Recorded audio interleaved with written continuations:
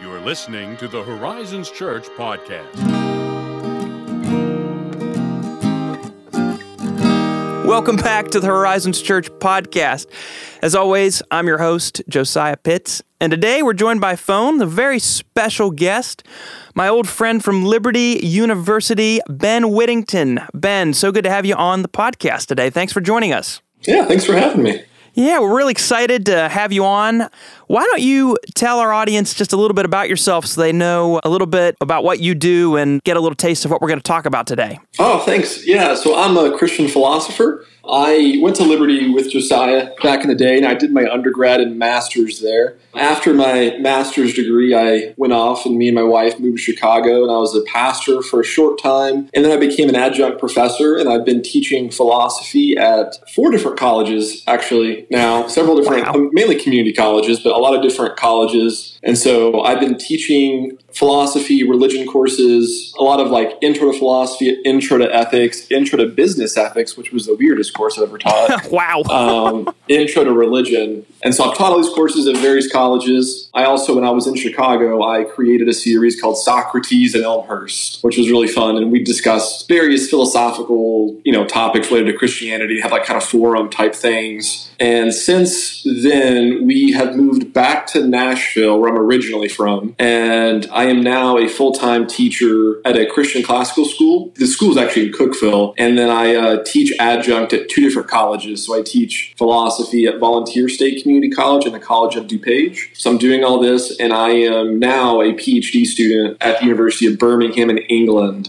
Wow. And so I'm now studying and doing all these programs, and so busy life. And I'm also a father to an amazing wife. My wife, Emily, is a labor delivery nurse, and I have a 2.5-year-old daughter named Hadassah and a 8-week-year-old daughter named Isla. Awesome. So I know I haven't told our mutual friend about this yet, but we gave both of our daughters Hebrew names. I'm really excited to tell Dr. Fowler, Yes. our mutual friend, about that. He's really excited. Yeah, Dr. Fowler will love that. Dr. Fowler was a professor Ben and I both had, really a Gamaliel type of guy, just brilliant, well-versed in Old Testament, Hebrew, amazing man. I'm sure he'll definitely appreciate that. Yeah. Other than that, I'm a huge Predators and Titans fan. Boo. What team do you like in West Virginia? Listen, we're Steelers and Pens fans here, all right? Really? Yeah, man. I had no idea that was a thing. I thought you guys just pay attention to like college football and kind of forgot about everything else. Well, we are huge Mountaineer fans, of course, but yeah, no, around here, man, it's Steelers and the Pittsburgh Penguins.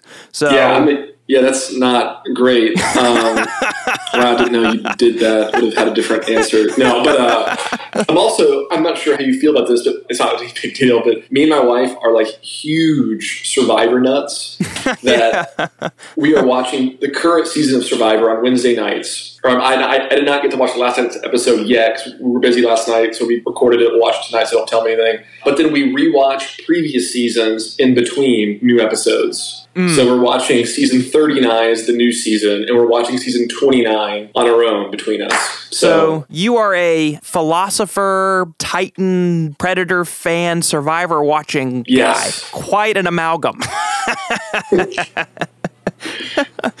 Oh, that's awesome. Well, you led off, of course, with you're a Christian philosopher. So you've obviously studied philosophy in depth. You're well-read, well-versed. You're going to be doing a PhD at the University of Birmingham in England. I'm just kind of curious, for the sake of our listeners, what drew you to philosophy and what kind of sparked your drive for it? Yeah, that's a good question. I suppose there are really 3 things, and they're a little odd if you've never thought about them, so I don't mean to say something weird, but I think the first one that's probably the most understandable is when I was an undergrad studying a lot of Old Testament. I had 5 Hebrew classes in undergrad, and I was really always interested in the question of why does God allow evil, the kind of problem of evil question. Mm-hmm. And when I was in biblical studies, I was really interested in any kind of passage relating to the character of God or how God relates to evil. I think one of the core passages in the Old Testament is in Exodus 34, where they tell us the character of God is one that he is full of loving kindness and mercy, always slow to anger, and that he hates evil and this kind of thing. And so I was like, okay, if that's the character of God, then like, why is there evil? And there was an assortment of questions in that. I remember one day speaking to actually Dr. Fowler, for that matter. There's a passage it's in Kings and Chronicles. Yep. I don't know which one this version is. It's a different version where God sends an evil spirit to Saul, if you recall that verse. I do, yeah. Is it Kings or Chronicles that one's in? I think that one you're thinking, there's Kings and it's in 1 Samuel, I'm pretty sure. Oh, okay. So, yeah, it's in one of these. It's like, I know like in one of them it phrases it different. Yeah. So I remember reading that and just kind of in Old Testament theology, Dr. Fowler, and trying to figure out like, how does that work? Because that seems pretty bad. Yeah. And I remember Dr. Fowler kind of getting weirdly he appeared a little, not annoyed at me, but just kind of annoyed at the question for a minute. And he's like, this is written in Hebrew. And he's like, and in Hebrew, the term for evil, I believe it's rock, is like this term. It means evil when it means evil. And it means calamity when it means calamity. It means troublesome when it means troublesome. He's like, there's a whole range of meanings. And it works like this in Akkadian and every other language this word appears. And he was like, so yeah, you can translate it as evil here. But here, the sense is not this kind of opposition to God thing. The point is that this spirit is one that's causing trouble and, misery, and he's doing that to Saul to get him to repent. And I remember kind of thinking through that and going, that makes sense to me. This is not like him sending a satanic spirit. At least that was the interpretation. Right. People disagree with this, that's fine. But I remember going to his office afterward and just kind of talking to him for about an hour about this. And I just kind of found after that conversation that I was just really interested in evil, like not in like a weird fetish way, but like, I was really interested in like, why does God allow evil? So that was, I think, a really fundamental issue. Another issue that always interested me was kind of the doctrine of inerrancy and hermeneutics. And I recall my senior year of undergrad, I had a professor, it was his first semester there, and he introduced us to, here are the different schools of hermeneutics. And he introduced us to something called philosophical hermeneutics. And it's a kind of an odd school, but it kind of goes into like, how does language really work and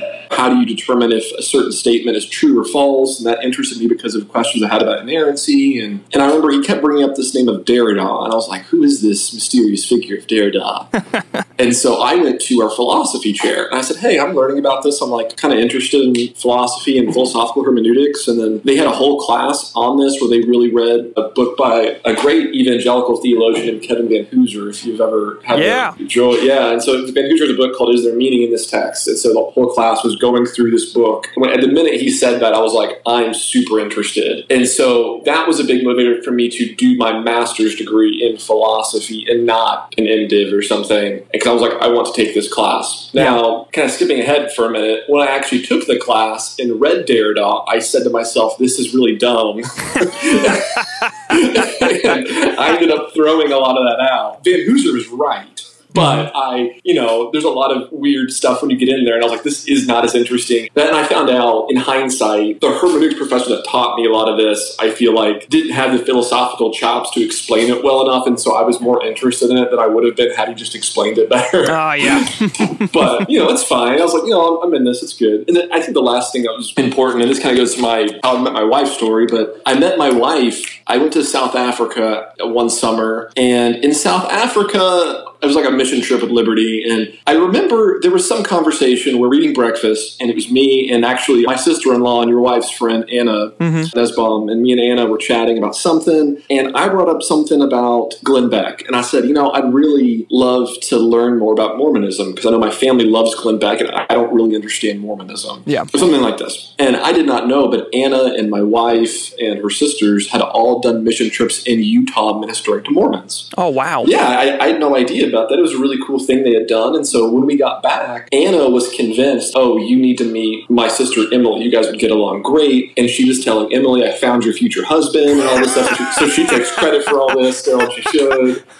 But by chance, or by providence, I should say, really, Mormon missionaries came to my wife's door, but they were all men. And so they could not go, because my wife had an apartment at the time, they couldn't go inside. And my wife was all for talking more missionaries. And so Anna invited me and another friend of mine, and we came and we ended up having dinner, and we made dinner for these Mormon missionaries in Lynchburg, Virginia. I think it was Thursday night, and we would have dinner, and we would talk, and they would, tell us about their faith, and we would just ask questions and learn. And I learned a lot about Mormonism. Mormonism. It was a great experience. And Wow. one of the things that really hit me very quickly was, in a very weird way, a lot of the ways that the Mormon missionaries would talk were ways that I heard Christian pastors talk. And that bothered me. Oh, yeah.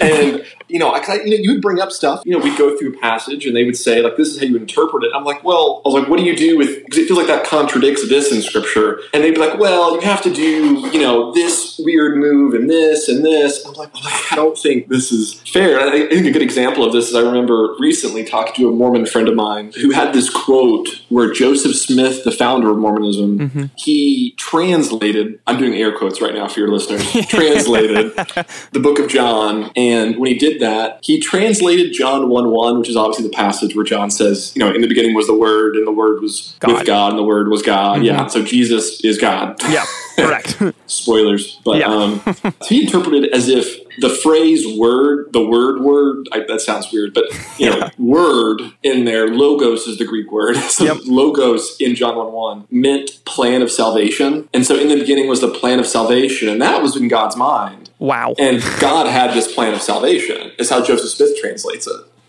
And so that's how he understood it, which was weird when he told me this. And I was like, okay, hold on. And so I end up pulling up and I start looking up 2nd century Christian theologians. And I look up, because we have writings from not only John's disciple, but his disciple's disciple, so his grand disciple, and multiple theologians. I start pulling up all these things, and I'm like, listen, when they use this exact language, when they quote John, they understand that logos is referring to Jesus. Yeah.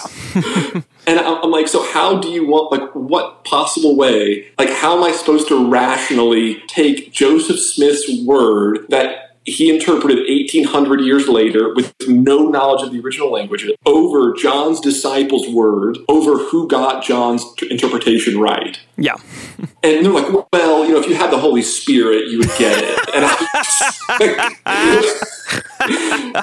I just was like, that is so crazy. I was like, I don't know what to do with that. And so for me, ever since really this Mormonism thing, I've been really, really passionate about being very clear and saying to myself, okay, I think Christianity is reasonable, and I don't think you have to have a special set of glasses to understand Christianity. Now, maybe there are certain aspects of Christianity, right, that you have to be Christian to get, in the same way that, you have to be married to really understand your wife. Yeah. But you don't have to be married to know the basics of your wife. There are parts about your wife that you don't need to be married to know about. Mm-hmm. So for me, that was always something of, I don't think this kind of view of, if you're not a Christian, you really can't understand it. We have this special kind of knowledge. To me, that was weird. And also the kind of revisionist history of, that Jesus was right and his apostles were right, but after that, everyone got it wrong until Joseph Smith. Right. That always repulsed me. And so I was very interested in figuring out, how do we understand the reasonableness of Christianity? How can we make it make sense? And obviously Mormonism denies the core facets of Christianity. So that's outside. But what are the boundaries of Christianity? C.S. Lewis's mere Christianity. Yeah. And so I was always interested in that. So all these things really drove me to philosophy. And obviously, people like C.S. Lewis and Ravi Zacharias and William Lane Craig and all these guys were positive influences on me for sure. Yeah, that is awesome.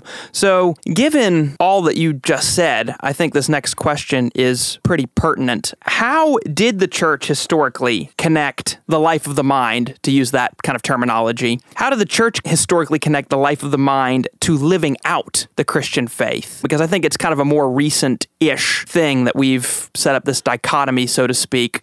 How, in your reading and your study, have you seen that play out? Maybe the best way I can think of it is that I think when you look at pastors and church leaders like Irenaeus, Augustine, Aquinas, you go to even like Martin Luther, John Calvin, John Wesley, George Whitefield, John Henry Newman. Most church leaders in the early church, the medieval church, and even in the modern church, most of them were considered some of the most knowledgeable people of their day. Mm-hmm. These pastors were theologians, but they were also philosophers typically, especially after the first couple hundred years of the church. To be a theologian, you had to master not only the basic liberal arts disciplines, but either medicine or law before you could go in and study theology. And And so it was a very highly esteemed thing, where now, like, it's not the same. I think also in the early church, especially, I mean, this is all throughout, but in the early church, there was always a connection between what does the Bible say, what does philosophy say, what does science say, what does theology say, and they're always kind of doing those together. And sometimes you get really wonky things. If you've ever read some of the church fathers, I don't know if this is okay to say on this podcast, but if you ever read like Augustine on like lust and sex, it's like really weird. And you're like, how did you get this? So, I mean, that doesn't mean they're always right, but they were always some of the most knowledgeable people. And so I'm sort of unclear on when the divide really happened. It seems that in the past 100 years or 200 years, there is a big gap, and especially in America. And so now pastors are not regarded as the thought leaders of much, and they're generally not. And so, you don't say. So, I mean, it's not like when there's, in Israel, for instance, when they have a rabbi who's like highly influential in all politics, like we don't have that. And part of that separation of church and state. But I suppose probably the best, most obvious place for me is that, especially when the conflict of science and religion happened, most of the conservative theologians kind of leave academia and create their own stuff. And so that is a big divide. I think one of my favorite contrasts is if you look at the theologians and pastors in England versus America in the 20th century. So like in the 19th and 20th century in England, you have the towering John Henry Newman, who we don't really remember that well, but he was a towering public intellectual theologian, philosopher, Anglican and Catholic, Anglican, and they turned Catholic toward the end. Very towering figure, wrote on everything, combated liberalism and various things. You had G.K. Chesterton, who was a writer, but extremely influential. Joseph Butler, who was a guy at Oxford. You had C.S. Lewis and Tolkien, and you had all these very powerful figures of when you thought of Christianity and you thought of leaders, like you would think of these figures. And even today, like a Richard Swinburne or N.T. Wright would be an example of this, that there are these very clear and obvious examples of there's a really smart Christian. Yeah. Where in America, if you think about in the past 100 years, there are smart Christians, and I'm not at all trying to denigrate that. There are really intelligent Christians, and there always have been, but they're not nearly as public. Where like Carl Henry is a really good example of a really intelligent Christian. But I mean, he doesn't have a fraction of the influence that C.S. Lewis had in the culture. And so the real cultural leaders of Christianity were like a Billy Graham and MLK. And MLK actually is a really towering intellectual figure, but his actual stuff is far more liberal, and a lot of his followers really didn't ever dive into that because it was too lofty. And so it's not like people are going to read him and then go read John Hick, who liked or something. And so you think about like a Billy Graham versus a Chesterton or something like that. The sorts of figures that people thought of were different. And part of that is because of the different cultural things. I think Lewis's Mere Christianity is a great example. Mere Christianity is still a best-selling book, but when he said it, it was over the BBC during World War II. Yeah. Everyone in the country listened to this. Yeah. So it's not like America has this like thing where everyone is essentially not coerced, but everyone watches one show. Like imagine you watch one show and it was like Tim Keller explaining, here's the basics of Christianity. That doesn't happen. Right. And so I do really think that although American England has had very similar issues, and there are different ones too, but I do think the kind of public intellectual Christians that England has helped British Christians, even though they have lots of problems, they don't suffer from this kind of life of the mind thing like American Christians do. Right. This is a weirdly weird American problem. Yeah, and that's probably another conversation. Maybe we have you back sometime to talk about that, because I have a lot of opinions on that are probably not as informed as yours, but it's a very good observation, and I think it's very true. The next question I'd like to ask you with the time we have left is, as a pastor myself, I'm particularly interested in helping the folks in our congregation, folks that I happen to just interact with on a regular basis. I'm interested in helping them and helping us go about trying to recover, if that's a term I could use, the importance of the life of the mind, if that makes sense. So from a philosopher's perspective, how do you think pastors in the church might best go about doing something like that? Maybe the two most practical pieces of advice I could give is, number one, pastors should really seek to be clear and to be as clear as possible on things. And especially arises in like doctrinal things. But I hear a lot, my church actually, one of our elders gave this sermon on social justice. And the actual words were fine, but he was talking about, there are all these systems that disenfranchise people, and these levers of power aren't fair to everyone. And it's this kind of ambiguous language that I'm like, everyone's going to interpret that in their own grid. Right. And yeah, I agree with that, but I don't know what you're talking about. Like, if you give me something tangible and tell me firefighters are responding to this minority group slower than this other group, yeah, like, I'll fight that. But I don't know how to fight this vague concept of levers of power. Like, yeah. And so I think one of the things is try to be as clear as possible. And the clearer you get in theology, I mean, it's very hard to do. And so I think the clearer you get, it helps alleviate ambiguous things. I think clarity is one of the big things that philosophy really helps with, is just to make ambiguous things clear. The other thing I would say is that, especially when it comes to a lot of Christians and churches want to influence culture, and a lot of Christians have this mindset that if we just kind of have this grassroots movement, a lot of times it's a political emphasis, but it doesn't have to be. Yeah. They have this idea of like, okay, if we just make more Duck Dynasty films or something, like that will do it. And they don't realize a lot of times, I know James Hunter has a great book on this, James Davidson Hunter, it's called To Change the World, about what sort of institutions in our culture really influence things. And things like academic think tanks, like Hollywood's a great example, high artistic things and the Smithsonian and different things, but it's kind of an elitist view in a sense, but there are these high institutions of power that are very influential on culture, and Christians by and large ignore all of those very high things, and they aim very low for things that are already only reaching Christians. And so it was weird when you do, like, I know Charles Murray, one of the great conservative thinkers, has this interesting point about how most liberals, they've done polling, like most liberals have never met a conservative evangelical, which is bizarre. But part of the reason is because like they're just completely different circles. Yeah. And so one thing I often say is like encouraging Christians to influence these actual higher institutions. I'm all for, like, I went to Liberty, I had a great experience there, but, there's nothing wrong with going to Notre Dame's law school or going to work for the American Enterprise Institute or something like this. Right. And those are both conservative, right? I mean, those are both examples. Notre Dame is friendly toward conservatives and evangelicals, and the American Enterprise Institute is a conservative academic think tank. But, it's going to be hard for you to work at the New York Times. Yeah.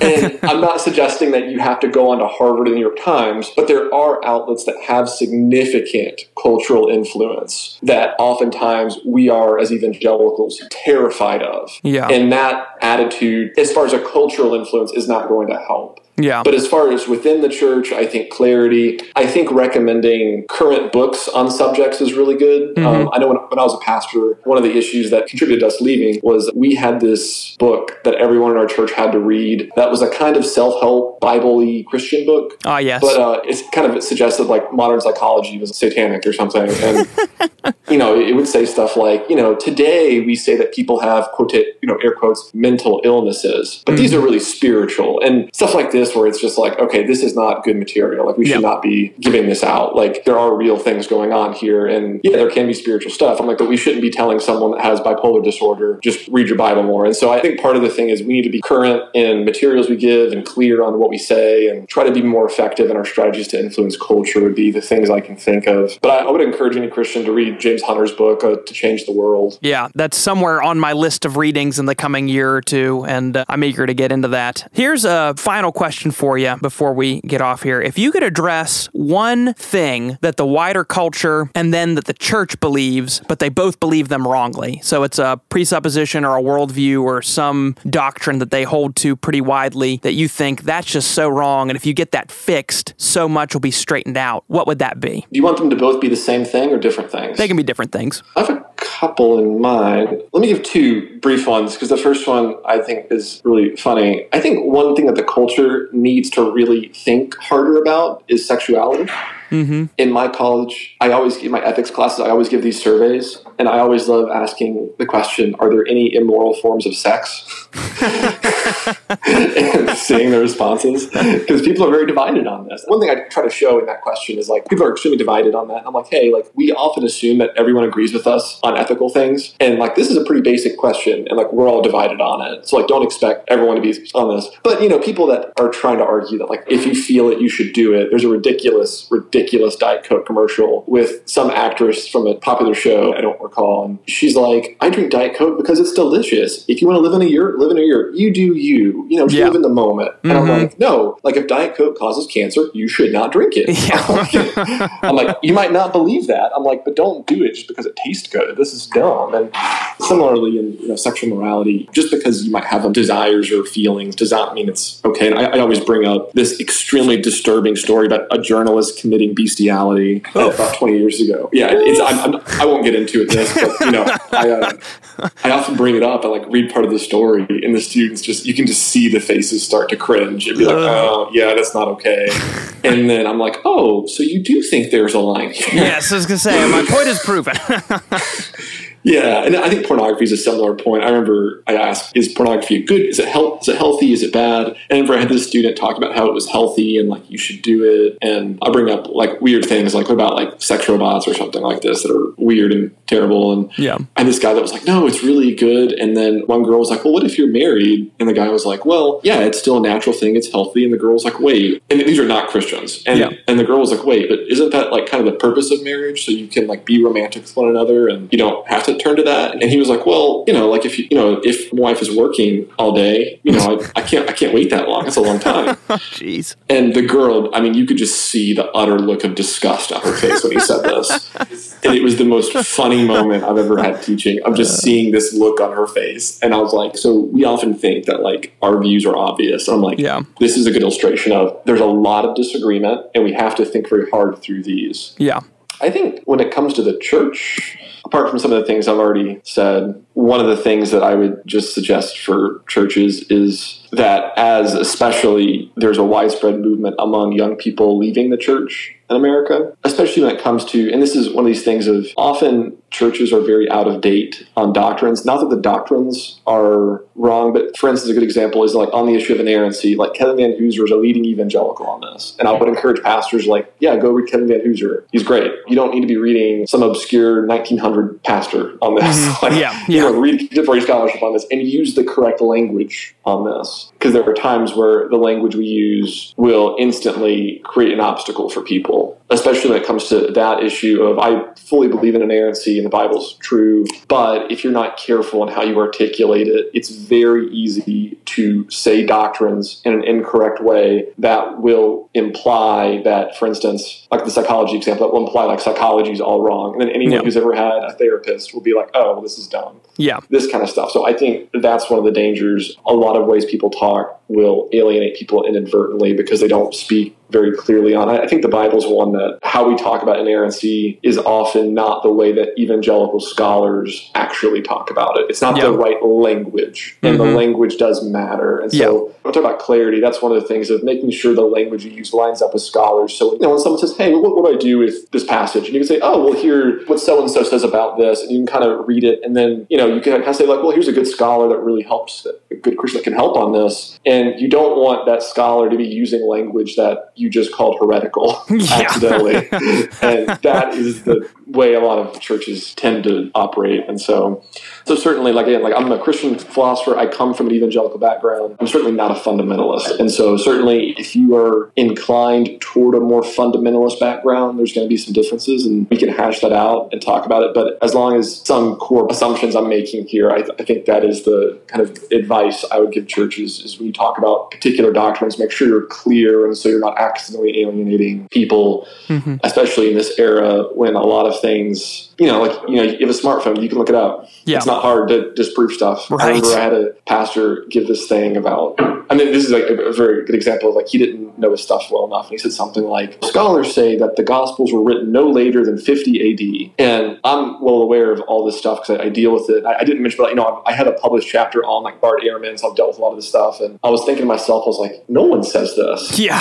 I'm like, I don't know of anyone that says this. And I was like, in my mind, I'm like, you're just weird. I'm like, the problem is if anyone is curious, if anyone's struggling with that kind of question because they've read Bart Ehrman or something and they look it up, it's extremely easy to disprove. Yeah. And then that person's discredited. Yeah, I hope that is helpful, but those are some things that come to mind. Certainly when it comes to science, our culture way misunderstands science, and they have this weird view that somehow science speaks on everything, and doesn't require logic or something. Right. I don't really understand that. So, yeah, I mean, logic is one of the things that most people don't do very often. Yeah. Take some logic classes, folks. Yeah, sure. Oh, golly. Well, hey, Ben, thank you so much for joining us on the podcast. Great discussion, invigorating to the life of this mind anyway, and I'm sure it'll be the case for our listeners. Thank you so much for joining us. All right, thank you very much, Josiah. Yeah, and as always, guys, if you have any questions, send them to podcast@horizonschurch.net, and we'll catch you next time.